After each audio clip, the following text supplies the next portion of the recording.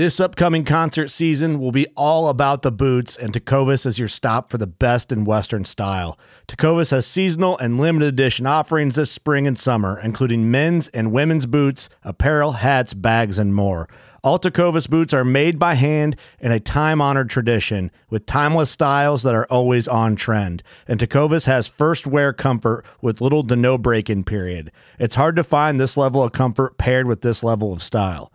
Stop by your local Tecovas store, have a complimentary drink or two, that's WCB style, and shop new styles. The smell of fresh leather and friendly staff are at your service. Many stores even have leather custom branding to make your boots truly personalized. And with regular live music and events, there's no in-store experience like it. If you can't make it into a store, just visit tecovas.com. That's TECOVAS.com. They offer free shipping on all boots, as well as free returns and exchanges, and ship right to your door. Go to tecovas.com and find your new favorite pair of boots today. Fishing like a local isn't just about catching fish. It's about connecting with the environment and the people who call it home. It's about hearing the stories and traditions that have been passed down for generations and sharing unforgettable moments with the people you meet along the way. Fishing like a local is having an experience that stays with you forever. And with Fishing Booker, you can experience it too, no matter where you are. Discover your next adventure on Fishing Booker. Hey everybody, welcome back to another episode of the Journey Within podcast. Got a special guest with me today, John Mulligan, aka Johnny Utah. How are you doing today, John? Doing good, Mark. How are we doing? Pretty good. And I've before we even start background, anything like that, the number one question that I've got to ask you, why Johnny Utah? Yeah. So I get a lot of questions. People are like, wait a second, you grew up in Kentucky and you live in Iowa and your nickname's, Johnny Utah. Like, do you just really like Utah as a state? Or so what it comes down to is I got the nickname probably, I guess it's going on about 10 years ago. In my previous career, I was a retired police officer, and I did narcotics. And within my narcotics capacity, I worked with DEA units and FBI units, task force out of Cincinnati. So my old business partner, Todd Prignitz, that I co-owned Wicked Tree Gear with, we were hanging out one night, and he just kind of snaps his fingers and he looks at me and he goes, "Dude, you're the real Johnny Utah," and referencing the movie Point Break. Yep. And that was it. The nickname stuck, and we just kind of laughed about it. We were at ATA one year, and we kind of laughed about it. Next day at the show in the Wicked booth, people are coming by the booth, and they're like, "What's up, Johnny Utah?"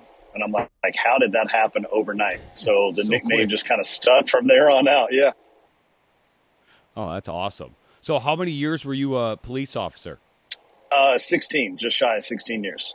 16? And was that was something obviously you had a passion for when you were at a younger age? Did you always know that you wanted to be a police officer? No, not at all. My degree's in horticulture. So soils, trees, grass, that's kind of what I thought I wanted to do. I owned a landscape company, a rather large landscape company in northern Kentucky back in the day. And one of my buddies, and he just had the best stories. On the weekends we'd be grilling out and hanging out and talking shop, and he says, "Dude, you always ask me about what I did." And I said, it's cool stories. You got neat stories. And he's like, "Well, you don't ever talk about what you did." I'm like, I planted 27 white pines. You know what I mean? Like, yeah, that's the end, right?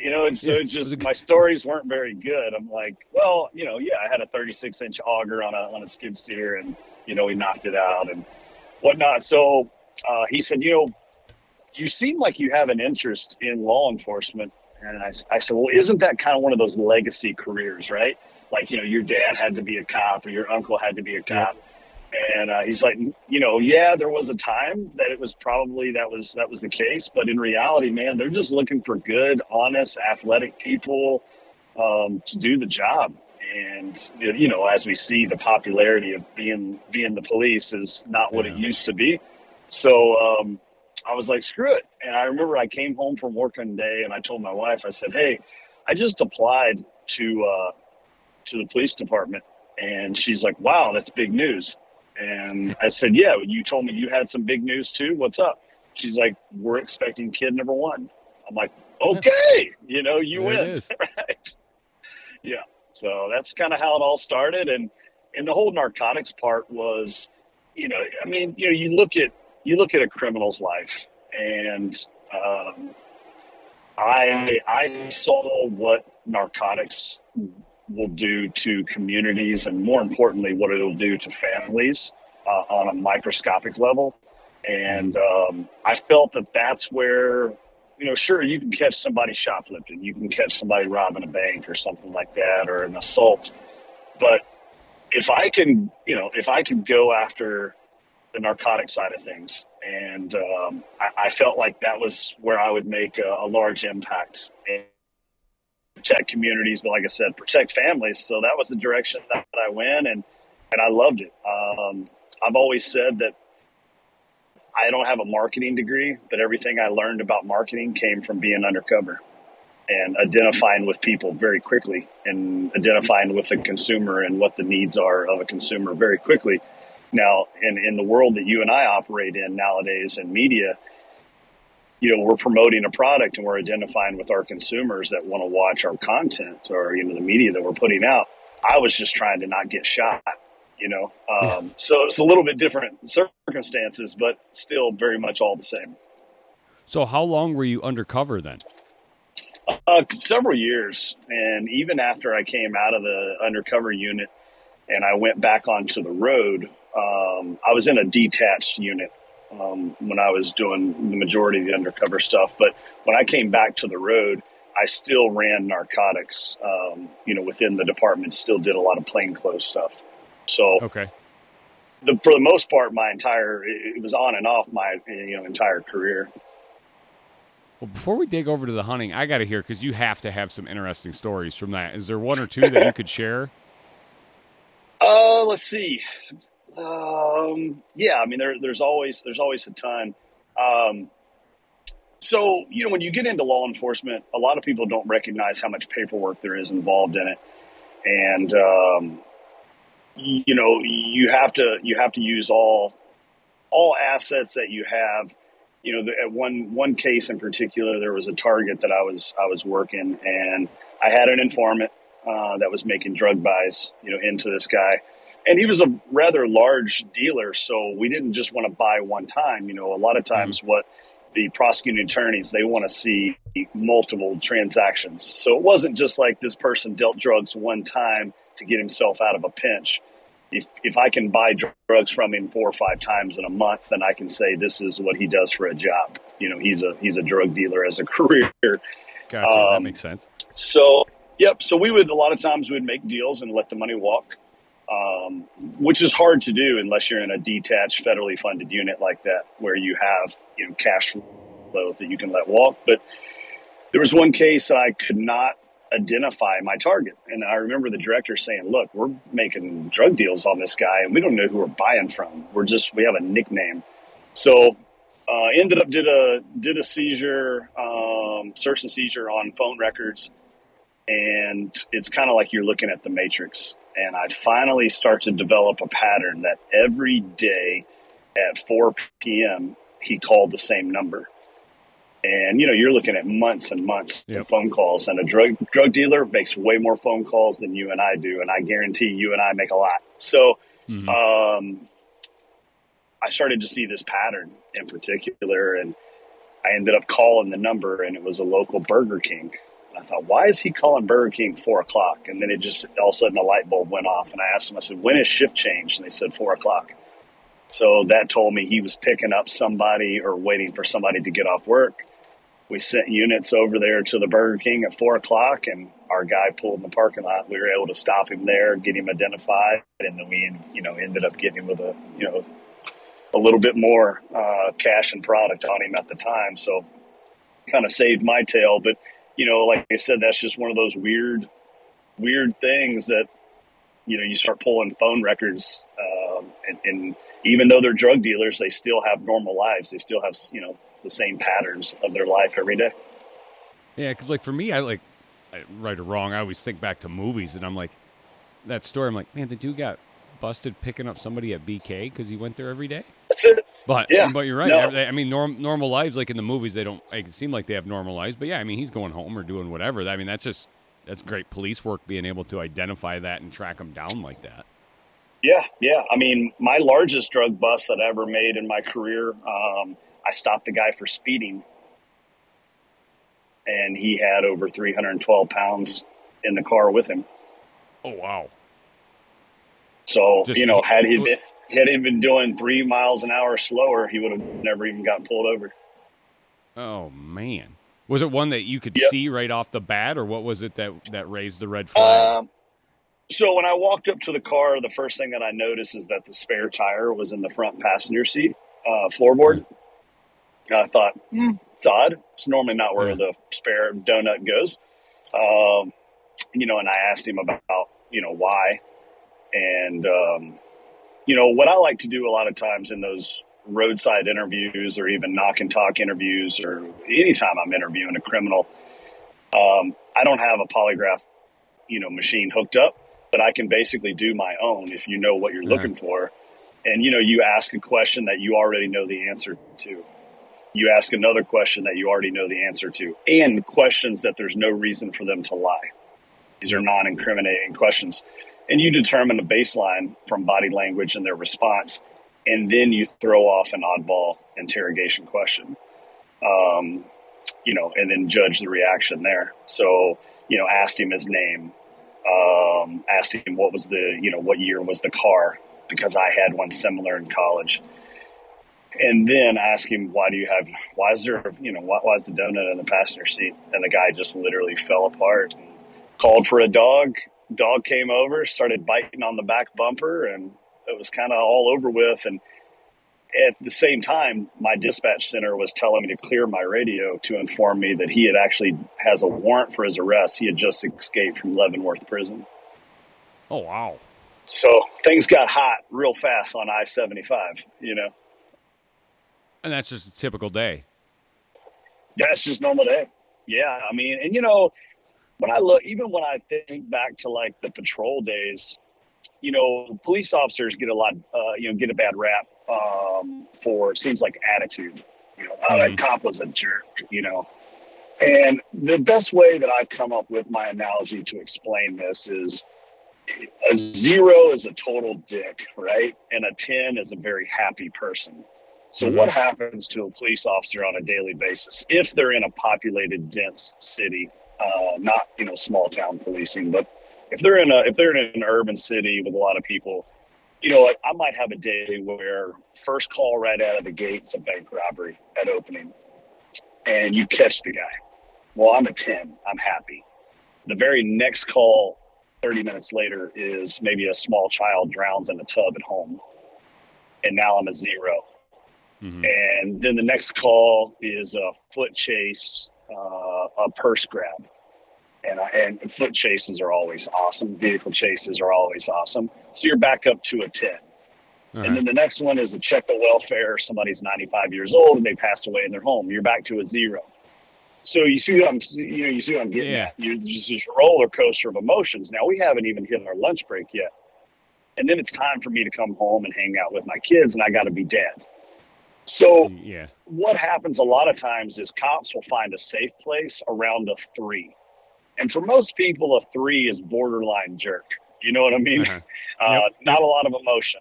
So that's the safe place. You find a 3, 3.5, and you just stay there your whole life. You don't get excited. You don't get sad. And to the general public, you kind of come across as a jerk.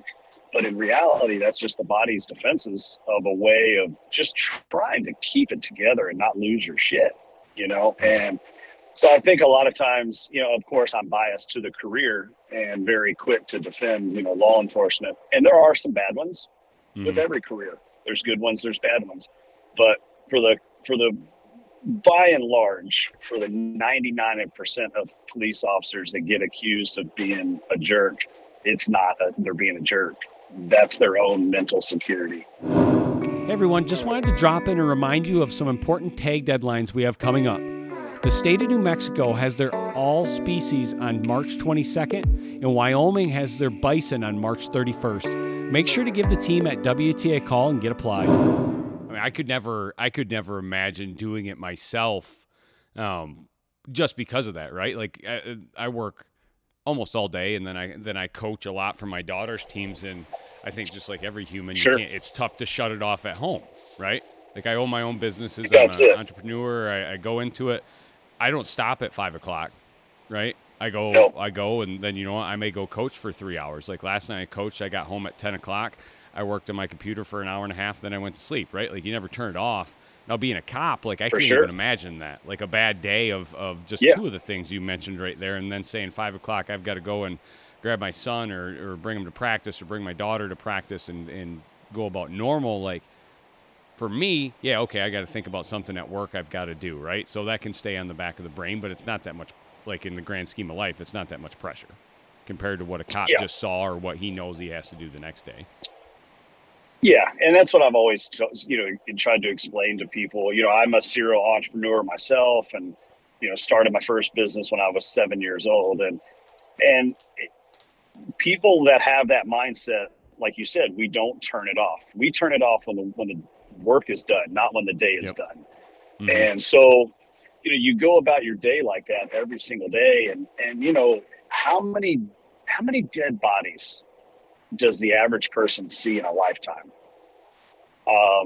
Because in 16 years, I saw hundreds, and from every variation. Not just passing away in their sleep or anything, or a heart attack or anything like that. Yeah.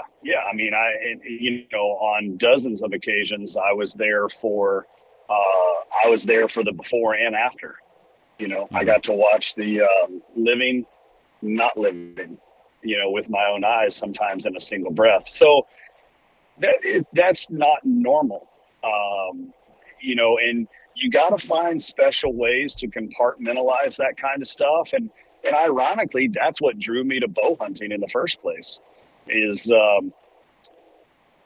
I needed something that I could go do by myself that involved me being in the trees, in the woods, to reconnect. And as cliche as it sounds, it was, concrete is one world. That's what I associated the job with. Mm-hmm. And because I wasn't a DNR officer, game warden, playfully we would call, I still today, I catch myself calling them possum cops. But, I didn't have a job as Johnny Green Jeans. So for me, going into the woods was my disconnect. And a buddy suggested that I do it, give it a shot. I didn't grow up doing it. In Central Kentucky, when I was a kid, I'm aging myself. I'm 44. We didn't even have whitetail deer when I was a kid growing up in Central Kentucky. We did in Northern Kentucky, Western Kentucky, but the center of the state was thoroughbred world. So it's amazing to see what the whitetails have done, since I've moved away. And, now guys have 50s, 60s, and 70s to chase, every year. But we didn't even have them. And so it wasn't something that I grew up doing. I grew up fishing. And then when I hit about 21, then I had a couple of buddies that did it in Northern Kentucky. And they said, hey, you ought to get into this. And I remember going to the library and I checked out a book that was basically like Whitetails 101. You know what I mean? Uh-huh. And it was how to be a whitetail hunter. And I checked out 4 or 5 different books, on the subject. And that's how I taught myself to hunt, because I didn't have anybody to show me how to do it. So for the first 2 or 3 years, it was just what I read or what I saw on a TV show. What I very quickly realized is the people on TV were killing bigger deer than I had ever seen in my life. Yep. So that's how I got into it. And then very quickly I transitioned over to bow hunting. And that, to me, that tied in everything in my world. That tied in my fitness world, being athletic and doing team sports, that competitiveness. And, and as we all know, the phrasing, to getting, those deer to get in, you got to get in closer. It's more of a chess match, and so many other tactics come into play with scent control and everything else. So, that's what got me into bow hunting, and then I was hooked, just hooked, and it basically fed the beast. It checked all the boxes that I needed for me as a hobby, and to challenge myself. In what part of your policing career did you pick up bow hunting? Of the 16 years, was it halfway through, towards the end? When was it? Let's see. I left in 16. So bow hunting did not come in until about 2007. Okay. And rifle hunting started around 2002, 2001. So in the grand scheme of things, I've only been a licensed hunter for 21, 22 years of my life. Mm-hmm. And nobody else in your family at that time had ever hunted? My dad had one day. One day. So I had hunted several seasons, and I remember coming home to visit back in Kentucky, in Lexington, Kentucky, because I was living in northern Kentucky. But I came home to visit one time, and my dad said, "What are you getting into?" And I said, "Well, this weekend I'm going to try to go hunt a little bit." And I said, "Have you ever hunted before, Dad? I mean, I know you like to fish, and we fished a lot as a kid." And he said, "I did it one time." So I had some buddies that they conned me into it.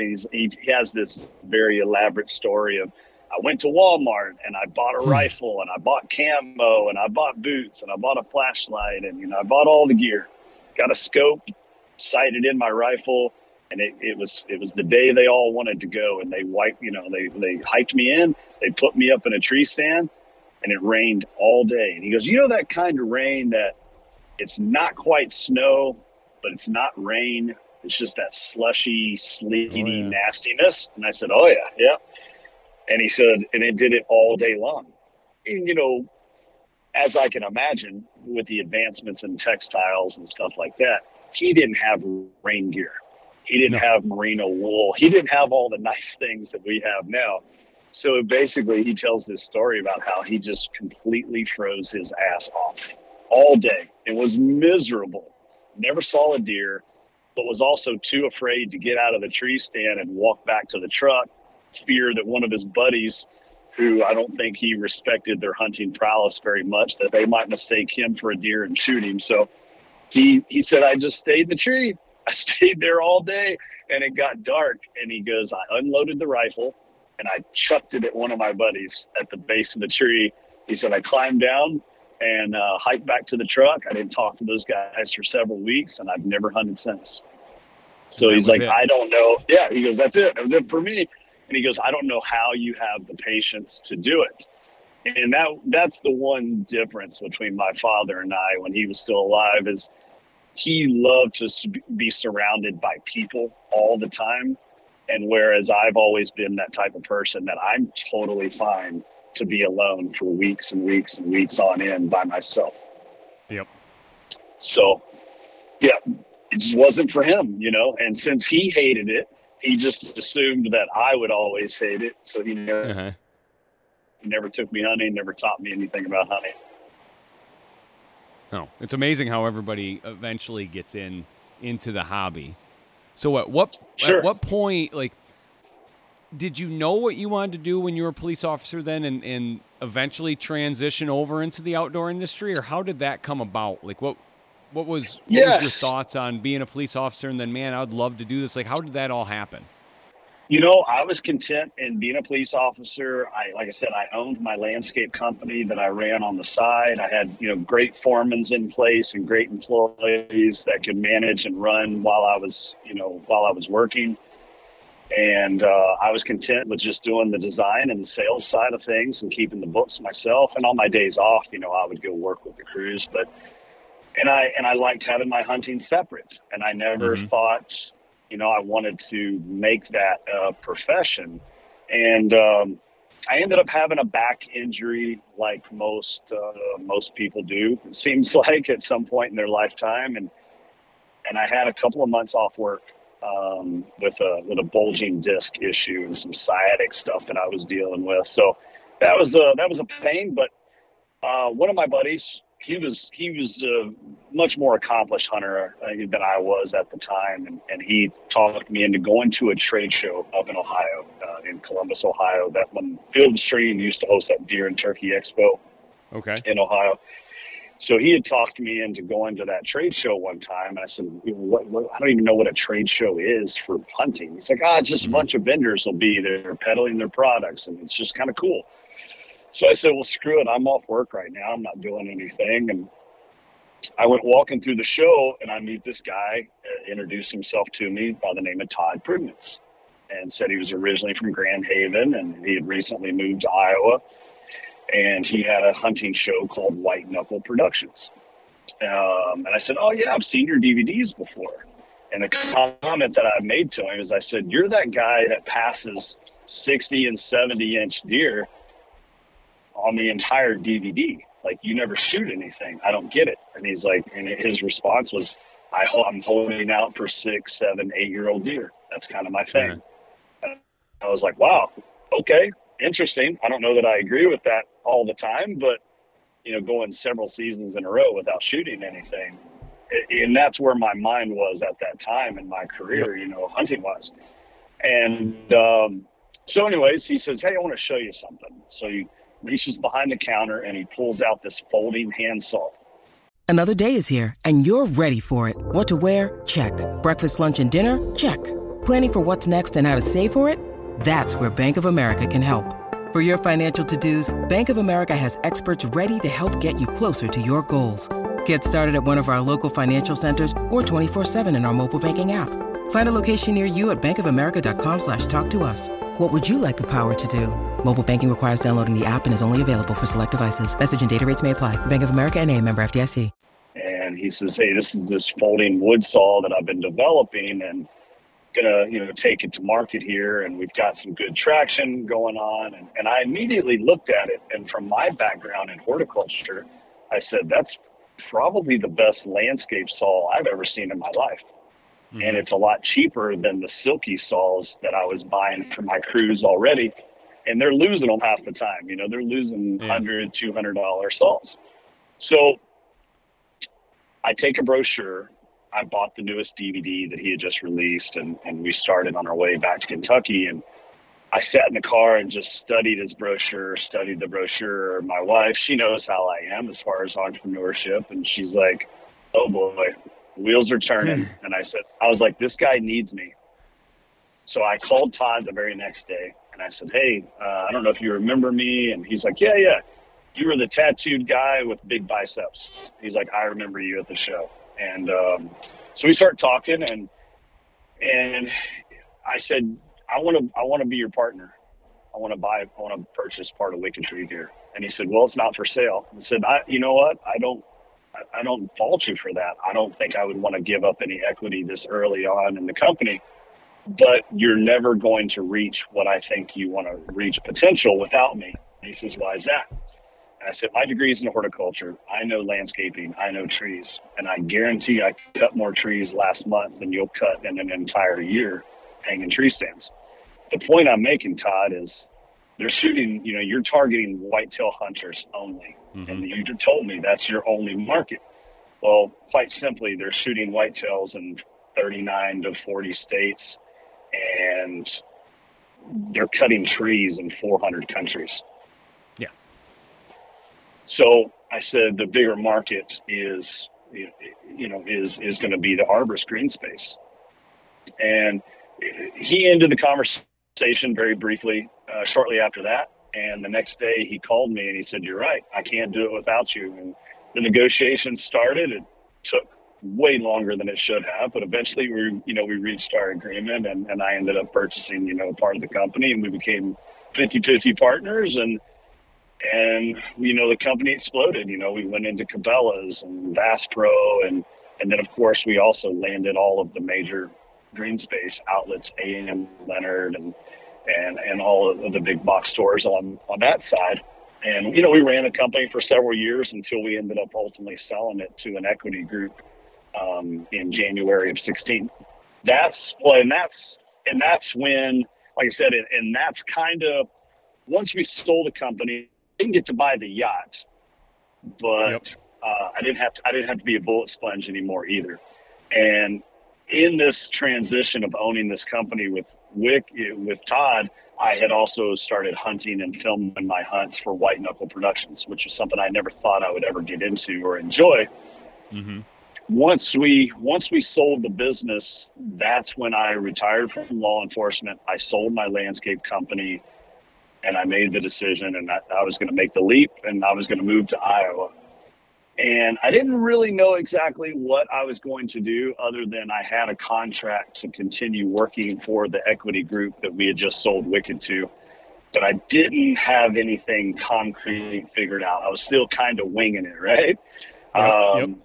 And then in 2019, I started my own hunting show, and ultimately, Todd actually, he passed away in 19 as well, early 19, and so everything was the timing to do it. That's when I said, okay, I'm going to make a career out of doing this, out of photography and hosting a hunting show. Like I said, I had a lot of reservations because I didn't want to mix, what is it like they say, you don't want to mix business with pleasure. And hunting, I had so much enjoyment out of that I wanted to make sure that it never got tainted by making it a job, because I never wanted to feel like it's work. And it's been a struggle to do that, as you know, and as, others involved in our space, other colleagues, like, that's the struggle that we all face all the time, is keeping it fun without making it a job. There's shortcuts that you can take, but then it's a job.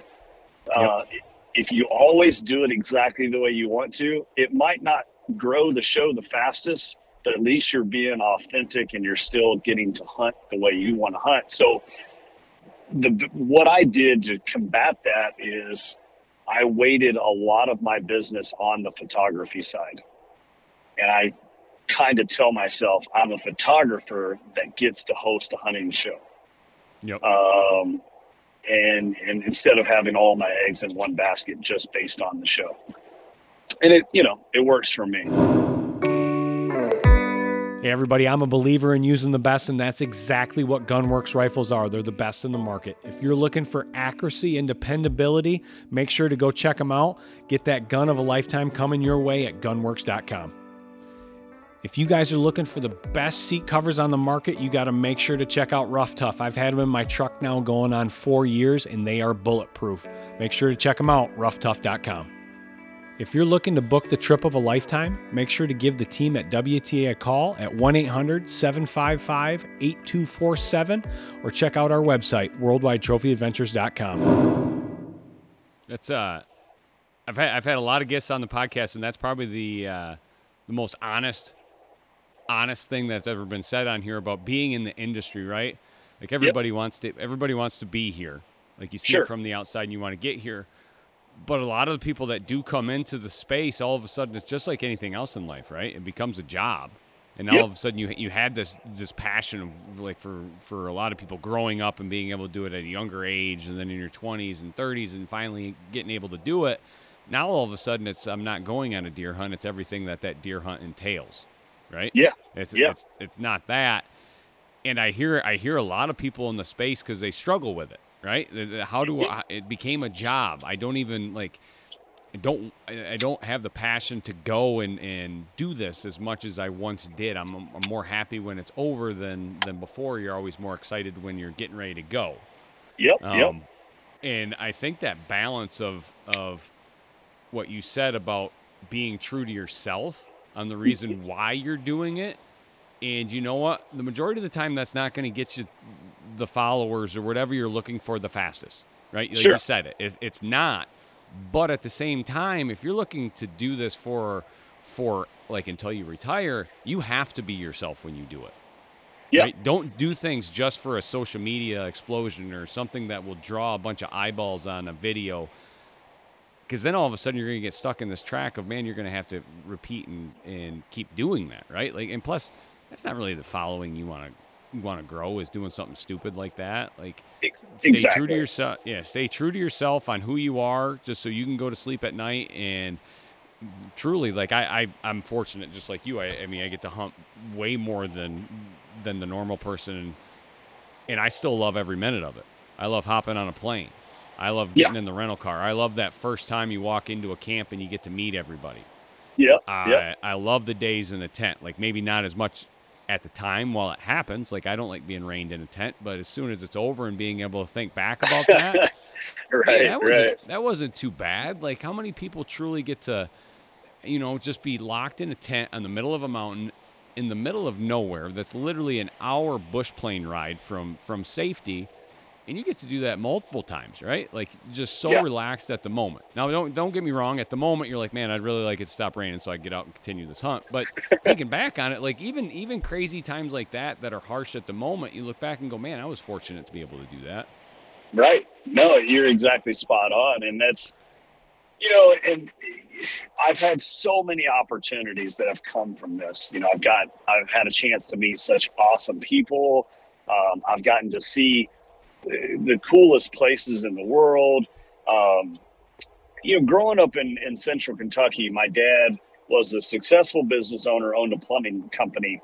And truth be known, when I was a kid, that's just what everything was already mapped out. Mm-hmm. I was probably going to have a small farm, in Kentucky. I was going to take over my dad's plumbing business. And that was that was the easy path. But my dad was such a ball buster that I always felt like there was no way I was going to be able to hold a candle or fill his shoes, So I thought, I'm going to have to go carve my own path and do something that I want to do and something that I want to earn. And one of the things that he taught me as a kid was to kind of embrace the suck and enjoy the struggle. And that's something that still sticks with me. I don't like when things go easy because I don't feel like I earned them. Mm. And damn, picking up a bow and traveling all over the world to hunt, that's more than I probably bit off. I bit off more than I can chew sometimes because it's as tough as it gets, as you know. But I thought I was going to grow up in Kentucky and just kind of stay there. And once or twice a year, sure, I'd take the kids and wife to Florida, Myrtle Beach, or maybe even Bahamas or something. But now I get to go to Bahamas and Saskatchewan and Wyoming and Colorado and wake up and see sunsets and hunt. And it's nuts, and then every year I get to do it all over again, pick new places. So it's been super cool. And like you said, it takes so much work and you get married to the job and that's the rub of it all in the industry that we live in. You got to be popular. You got to have your likes and your follows and your engagement with your audience and your peers, because that keeps sponsors happy. And you want to make sure that you're promoting the product and encouraging people to go give that product a chance, to fill their needs for their hunting or adventuring. But, like we said, you want to be true to yourself and you want to do it your way. And if you start getting in that cycle of just chasing likes and follows, then the next thing you know, you're doing dumb stuff. Maybe you're even burning down your truck. I mean, you're having to do all kinds of crazy stuff. And nobody wants to do that. At least I don't. And I need to look at myself in the mirror and make sure that what I'm putting out there is truly just an extension of me. And like I said, I think that's why I've always kept some other businesses on the side, and I've kept my photography. And what I found out, Mark, is early on, I was always afraid that if you don't have a banger season, you're going to lose sponsors. Mm-hmm. And in 2021, I had the best season of my life. 5 whitetails and a moose, and I did it in 45 days. And I've never had a season like that. That was awesome. With an average whitetail of 163, I was on cloud 9. Well, then this past year, I shot a couple of mule deer, and I went to South Africa and I shot a few animals. I stuck a really nice whitetail in Iowa that I didn't recover. A really nice whitetail. Mm-hmm. It would have been my biggest by far. And Lukoski and I looked at the video for 30 minutes, and we determined that he's got to be dead. He's got to be dead. And we think we got one lung, and he's either dead somewhere, but we know that he lived at least another week because we got another picture of him a week later. But so I was afraid this year. I'm like, oh man, compared to last season, I had a horrible season. Uh-huh. But marketing dollars through my sponsorships went up 30 or 40% this year.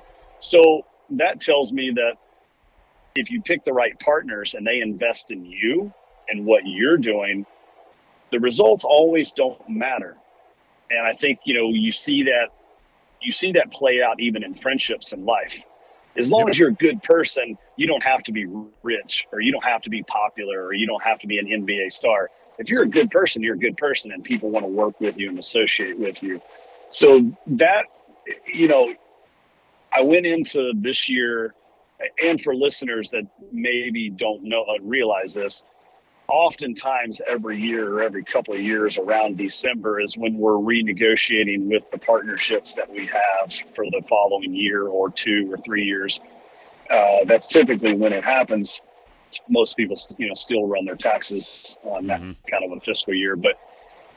I was going into this year, Mark, freaking out. I'm like, oh my God, I had a bad season. What if I can't afford to take a dip? I've got goals, I've got plans.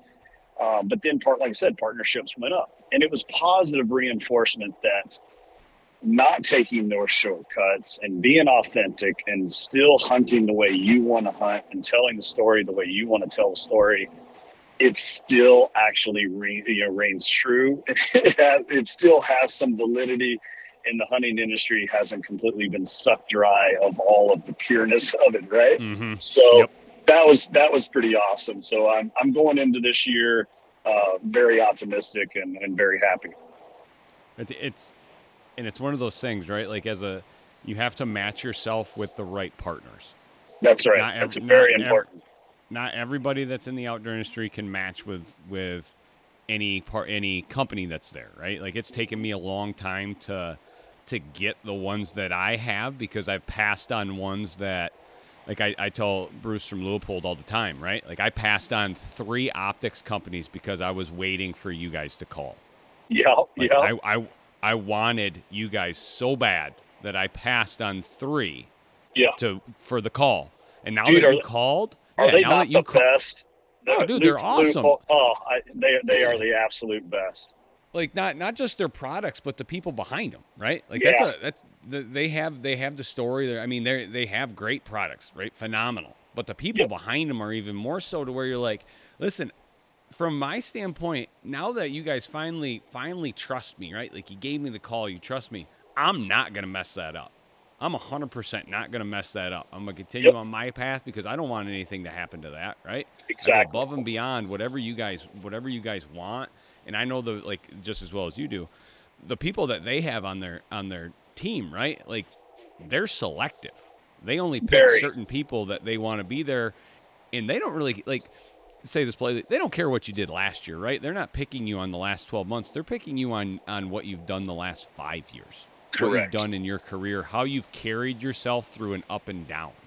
Because they're not going to add somebody that's going to do something to tarnish their brand, right? Because every company that has somebody repping their brand, that person is an arm of their brand, right? If I associate my brand with that person, it means really I'm backing everything that person does. Yep, and everything that they might potentially do next. Yep, and that's why some of the people, like you mentioned, burning a truck down, right? Like, let's be honest, they don't have any partners that they work with, right? Because there are no partners that look at them and go, yeah, I'm gonna lock in right here. This is I'm gonna get my brand right behind this. This is what I want to do, right? They can spend whatever story they want, but nobody's gonna go, yeah, I'm gonna hop on that train. That's the one I want. No. Just because they get a ton of follows and a ton of likes and stuff like that. You look at what they do and you're like, I can't associate my brand with that. No. I mean, I would almost at this point think that the largest driving force of that has got to be probably, reels money, Yep. Mm-hmm. Money from content, money from views. YouTube, Facebook, Instagram is probably the largest, deal in place publicly. Yep. Public, But, and speaking of the right brands,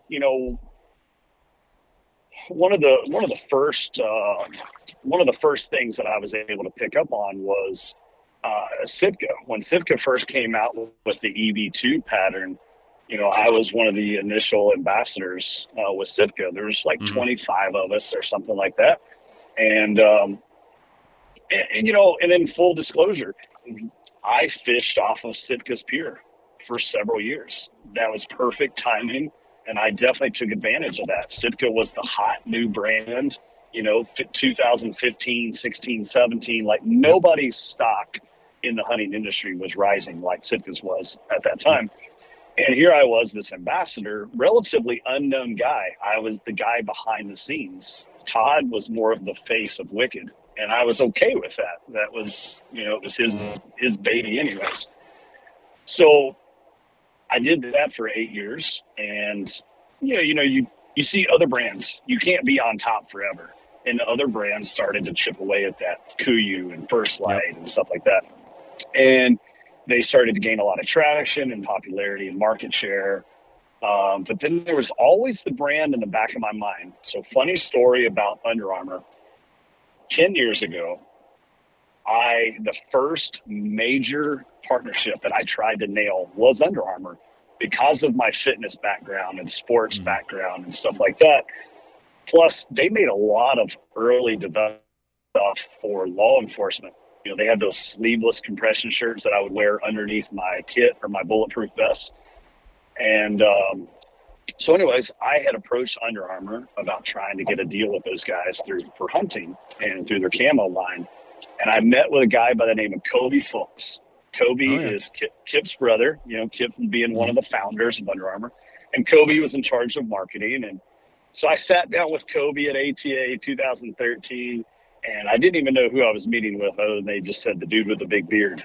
And so I sit down with Kobe. He doesn't know me from Adam. And he looks at my portfolio, and he pulls up Facebook and whatnot. And he's like, dude, I like your stuff, but it's just not good enough. And I'm like, what? He said, no, it's just not good enough. He's like, it's not bad. But I'm already paying for what the same thing you're doing. So I'm not going to end a relationship. You know what I mean? So your stuff's going to have to get better, or it's going to have to get different. And I said, okay, this meeting is a failure unless you tell me what I need to work on, which I don't think he had ever been asked that question before. Yeah. So he sat down with me for another 5 minutes and kind of pointed out some things that I should be trying or things I should be doing. And I said, okay, very nice to meet you. Very much appreciate your time. Again, I wasn't from the hunting world. I was from law enforcement. I'm dealing with attorney general. I'm dealing with prosecuting attorney, Commonwealth Attorney's Office, judges, So I handled it in a very diplomatic business way. And I think that impressed Kobe. We became immediate friends. And throughout the 10-year process, we fished together. I use his Rise Fishing Company rods that he co-owns with his partner, Steve. And Kobe's come out and hunted with me in Iowa. And then this past March, I ended up inking a deal to become an Under Armour athlete. And, you look at the list right now, and it's myself and Lee and Tiffany and the Kiefer brothers. And I'm thinking, man, I was one of 25 with Sitka, and now I've become one of 5, with Under Armour. And it's a brand that just fits. Because of the fitness and the fishing and the hunting and everything that I do in my life that's very important to me, it just fits perfectly. And then, of course, I have to always remind Kobe, I'm like, remember 10 years ago when you told me my shit wasn't good enough? So that's always a running joke, which in about a week I'm going to be fishing with Kobe, trial fishing in Maryland. So, oh, awesome. Yeah. So it's going to be awesome. It's super cool. It's kind of, but, a lot of that also comes back to just the way that this industry works. A lot of times things don't happen overnight. And it's one of those things that I'm always trying to teach my kids. They think sometimes that they can really work hard at something for a day or two and they're going to get their goal. And I said, guys, I worked on this for 10 years solid before I landed Under Armour. I felt that was the brand that was a calling to me. That was a brand I wanted to be with. And it took 10 years. I didn't give up. And I'm not going to give up. I still have so many other goals, as I know you do as well. Yep. it doesn't happen overnight. And that's how people become successful, is they're not motivated, they're disciplined. Mm-hmm. And that's the key to it all. So through your I know you're a huge workout guy. Yep. Did that start before being in the police officer field, or was that something in that field you're like, man, I gotta obviously be able to run with all this stuff on, or was that something from an early age? No, so I mean, I was always into sports, basketball, track, and cross country. I was actually a very accomplished half-mile guy in high school. Had a couple of scholarship offers, and ultimately kind of fell out of love with running competitively like that every day. So yes, I was always athletic, but I was always light in the ass, Mark. I graduated college at 120 pounds. Oh, wow. And so when I got into police work, I was maybe up to a whopping 140. And I really turned to the gym ultimately to perform the job better, to not only save my ass, but if I need to help somebody else, another officer that was in need, or, I can't think of anything worse than me going to battle and being weaker than my opponent. Yeah. That would be devastating to me. No different than on a mountain. If how it is, sometimes you're like, we really need to make it to that next ridge in the next 2 minutes. And if we do, we might be within bow range. But if we don't, that muley or that elk or whatever is going to be out of range, and we're going to miss our opportunity. So a lot of that stuff kind of came hand in hand, and it's an obsession. I mean, you and I are anomalies that we get to hunt probably 100 to 150 days a year. Yep. That doesn't happen normal. That puts us in the 0.001% of hunters. Yep. But I work out 365 days a year. So which one's more important to me? I don't know. But they go hand in hand, and they always will. I always say I'll be clanking around dumbbells and barbells until the day I die. I don't know that I'll always get to hunt the same way that I do now that I'm 80. You know what I mean? So, it's a little bit of that fountain of youth, but I just love it. And the biggest thing I tell you, Mark, about weightlifting and training for me is you and I go on a hunt. We know what the weather should be, but the weather may change. It might rain that day. It might be hotter than we expect, and we're not going to see a lot of daylight movement. But when I go into a gym, I know that a 45-pound plate weighs 45 pounds. Yep. And life's not fair in business, in marriage, and relationships, and friendships, and hunting. There's always going to be changes that you have to adapt to. So the gym, for me, also provides that balance that I need one thing in my life that's not going to change. And the one thing that I know is, like I said, a plate's going to weigh 45. If the dumbbell says it's 20, it's 20. Yep. I know that a bar weighs 45 pounds. That's that constant in my life. And, that's my checks and balances. That's kind of what keeps my clock, chiming at 12, every day. Yep. Well, it's something I do the same thing. I work out minimum 6 days a week, 7 if I'm not too sore. It's something about mental clarity too. Like the hour to hour and a half that I work out every day, I have more ideas, visions, whatever they are about business or what I'm operating in during that 90 minutes than I do any other time, right? Like your body's fully engaged, fully rolling. That includes the mind and everything. Like I always have something. I'm jotting down notes on my board in there. Just as I'm working out, I'll run by and do that. And that's like the big picture list for me. It's not the small stuff that you sit down at the computer and you do. That's the big picture of, okay, I'm past this is the goal for the next 6 months, right? I'm past that in my vision. Now I'm looking at 18 months, 3 years down the road. This is what we got to do. And then I backtrack. Most of my great ideas or things that I've been successful on have come in the gym while I'm working out. 100%.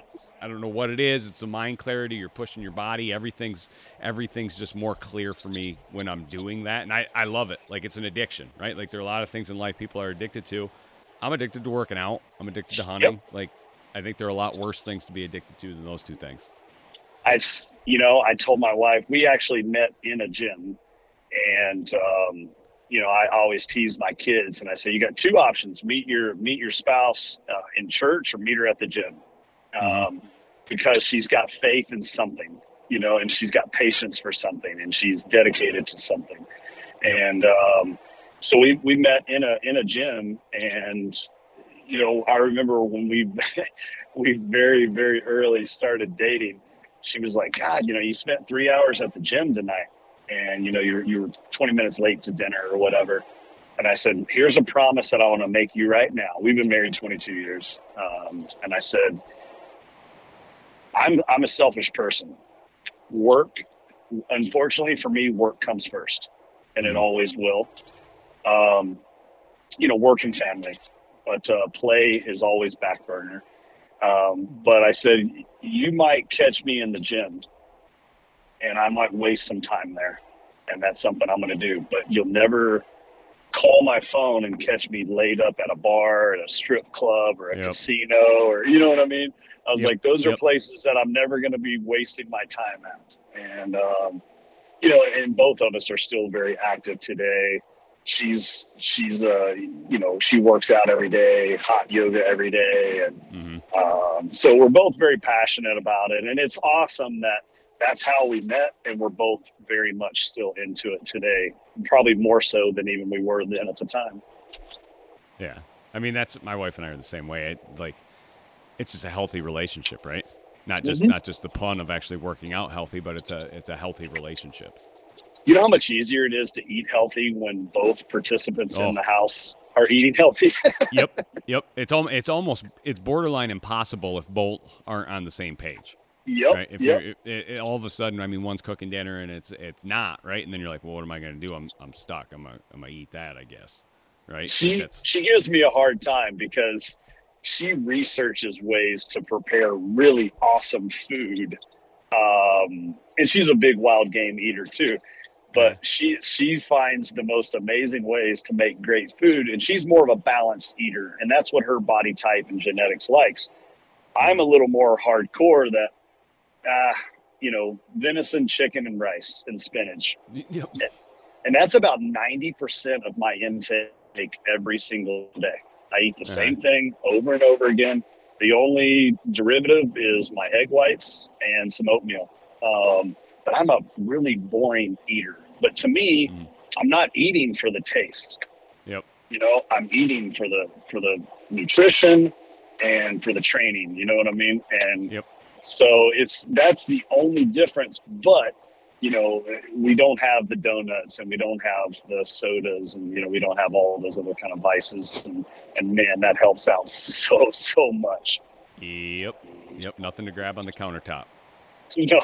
No, that's the worst. I told, speaking of countertops, I told my wife one time that if I was ever a furniture designer, every piece of furniture would be shaped in a triangle. So nothing could ever be sitting on a flat surface and clutter up. Exactly. So before we go, I got to hear so you traveled all over. What are some of your top hunting memories? Most recently, South Africa. And I had never done it before, but I love going to cool things. And I can only imagine, like, I've seen a lot of the animals that you've taken, and I'm not discrediting whitetails at all. Whitetails are still my number one, but it's also the animal that I've taken the most as well. I'm kind of getting to that point in my, I guess, career where I seek the adventure more than just the animal, whereas before it was giant whitetail. Now it's, where is there a cool hunt experience, unique opportunities? And I like extreme conditions. So when I think of my most memorable hunts in the last several years, it would be the South Africa, because it's South Africa. I've never been there. Saskatchewan, because it was -37. Oh, you had a warm day. Yeah. So, those are the things that I find myself thinking about more and more. And, like this year, upcoming hunts, Fingers crossed, I'm really hoping to draw this Arizona limited entry late season tag just because I know the terrain is gnarly. And some of my buddies that are they're absolute beasts, athletic guys. And they get done with that hunt and they're like, wow, like that kicked my ass, So I'm like, hell yeah, I want to go do that. And they're like, really? Like, that's what made you want to go do it? I'm like, yeah, like I want to push myself. I don't, like I said, I think I said it earlier in the podcast, I don't like hunts that go easy.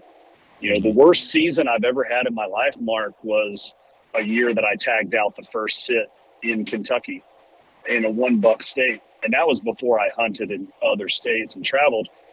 But I shot a buck September 11th and that was it. I didn't get over. Yeah. My whole season was over. I missed October, I missed November, I missed December, I missed early January. So, that's why I say that the worst season I ever had was that season. And the best season I've ever had was not the season that I shot the most animals. It was that I saw the most places and I got to go to the most places. The same year that 2 years ago when I had my awesome season, I didn't even see an elk in Idaho. $1,200 tag, never even saw an elk in 8 days, solo hunted, but had a blast, right? The year before that was the year that I did my single season archery Grand Slam. And I did that in 1 month during COVID. And same thing, went to Idaho and I got to come full draw on a 300-inch bull in the Texas Creek unit and got winded. It was, that's the way the story goes for everybody. If he would have taken one more step, I had a shooting lane and he winded me right before he took that last step. And so unsuccessful hunt, in as far as punching a tag, but successful hunt. I got to go to Idaho. I got to go see something, do something I'd never done before. And a lot of people don't know this. I've never killed an elk before.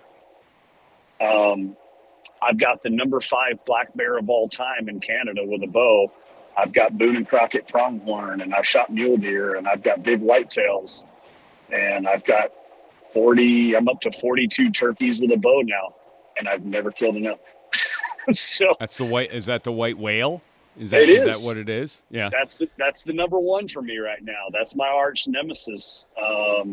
Now, again, in full transparency, this is one of the things that you and I see a lot, and we battle a lot, is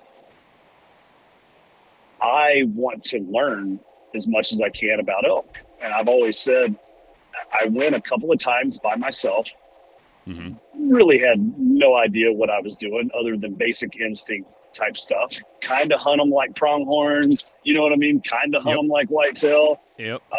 But they're a little bit different beasts all the same, especially when it comes to calling. Like I'm oblivious. For all I know, I was sending out, cow sounds that was telling them to go away. Distress danger. I had no idea. So, but I was giving it hell. I was trying everything I could. So I said, the next time I go elk hunting, I'm going with somebody that I can genuinely learn from. And if that doesn't make me the coolest hunter on the mountain because I went solo style, that's me being transparent.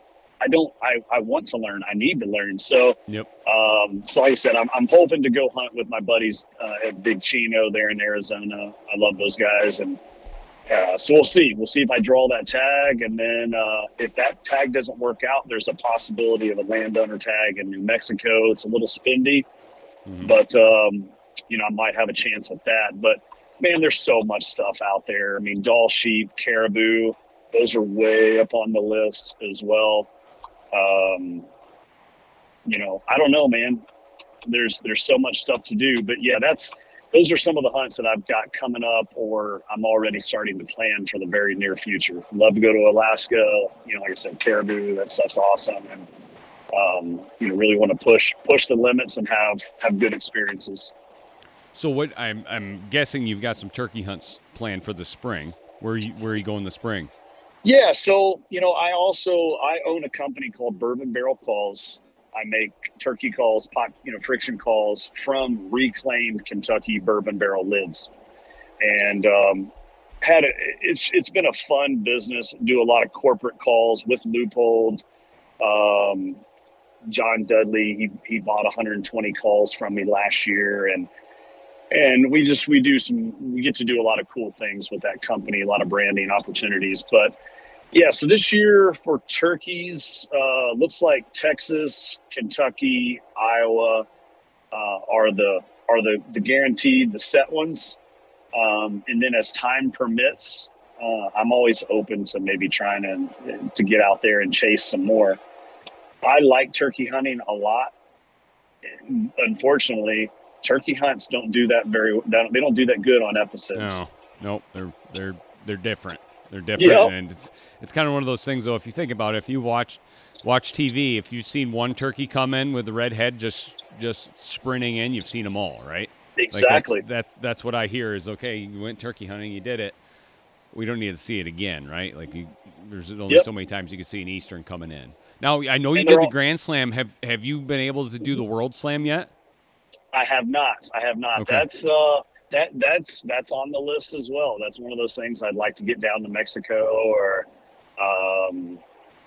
New Mexico, as well. So Yep. there is. I would like to extend that. In 2021, I almost did a back-to-back single season archery Grand Slam. If I would have done that, according to NWTF, I would have been the first person to ever do that. And it all came down to my Merriam in the Black Hills. I shot one on public Forest Service land. It limped over the line. Admittedly, I shot it 30 yards from the private property line.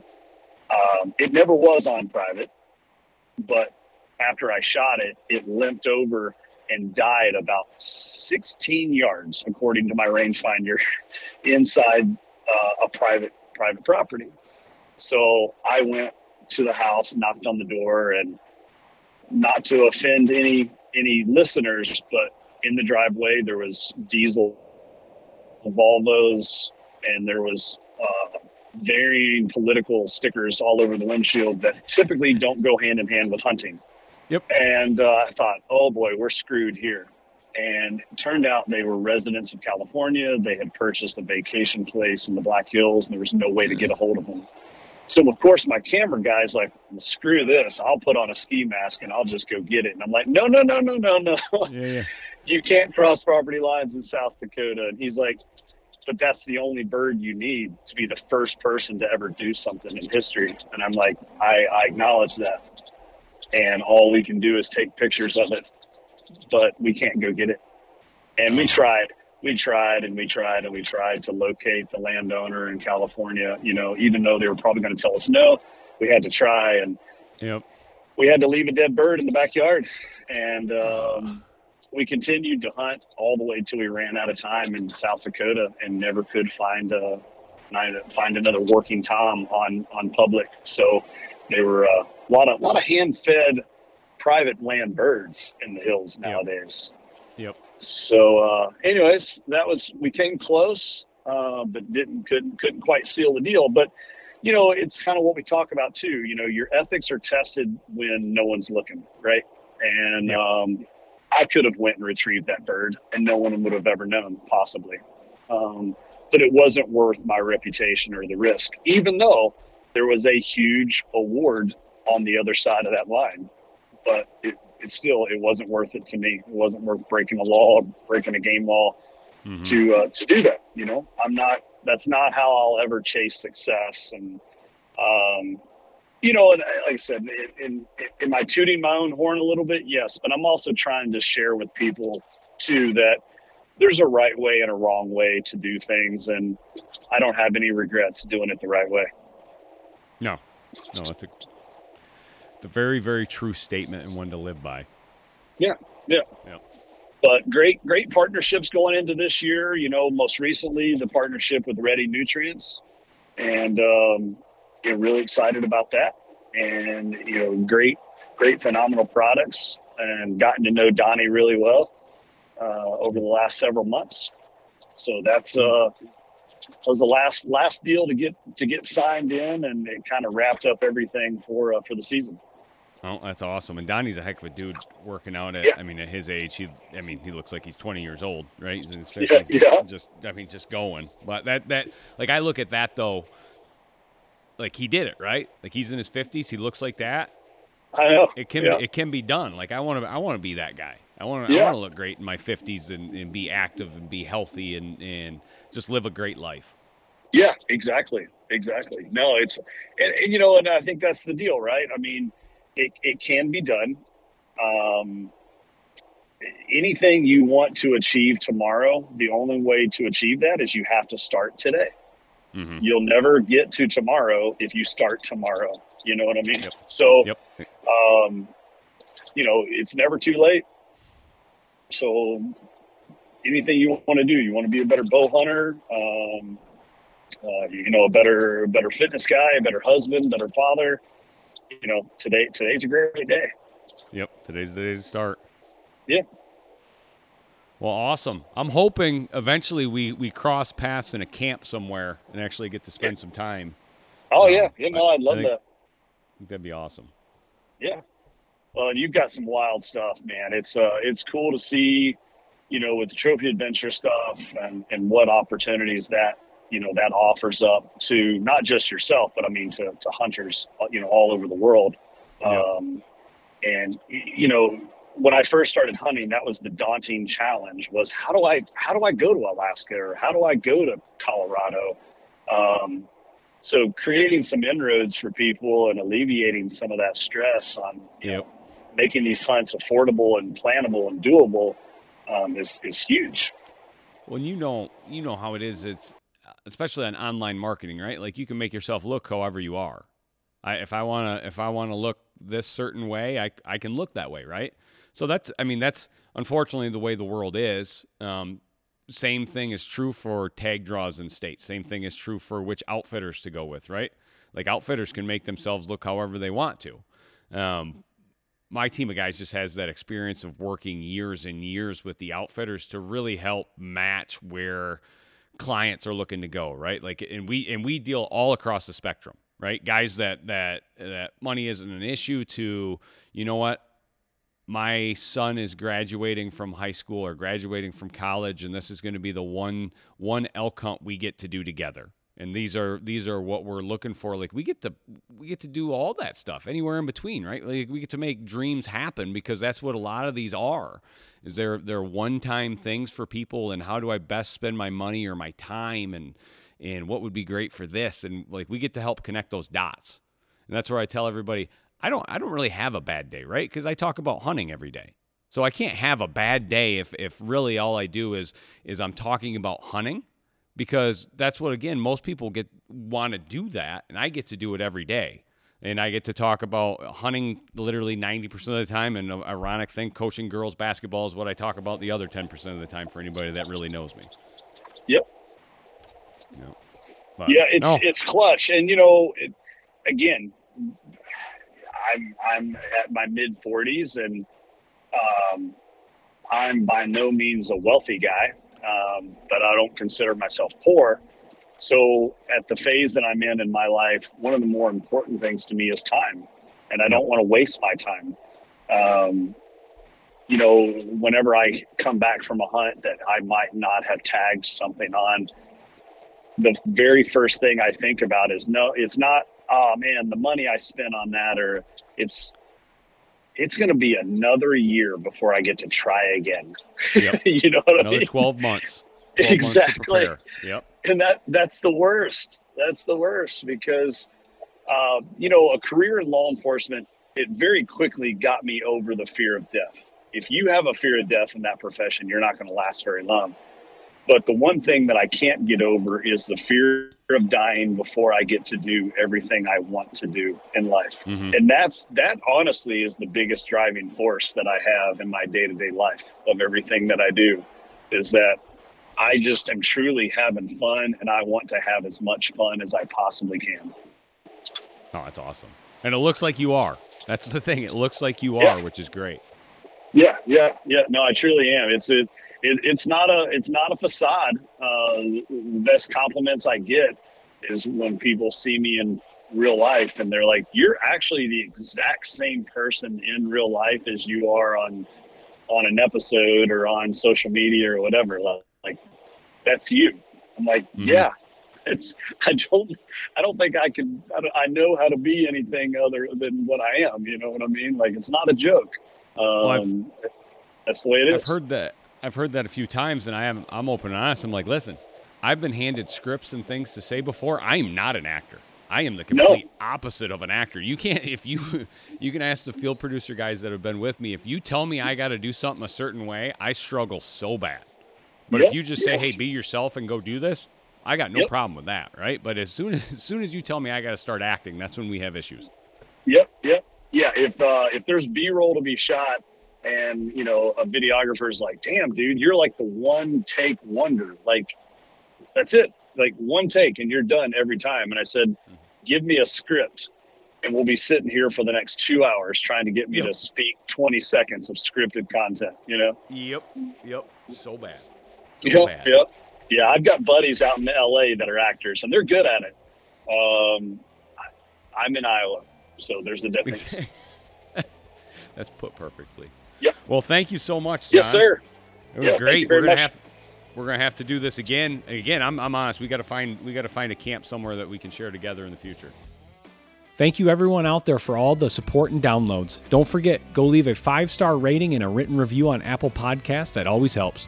Also, if you're looking to book the hunt of a lifetime, go visit WTA at worldwidetrophyadventures.com or give the team a call in the office at 1-800-755-8247.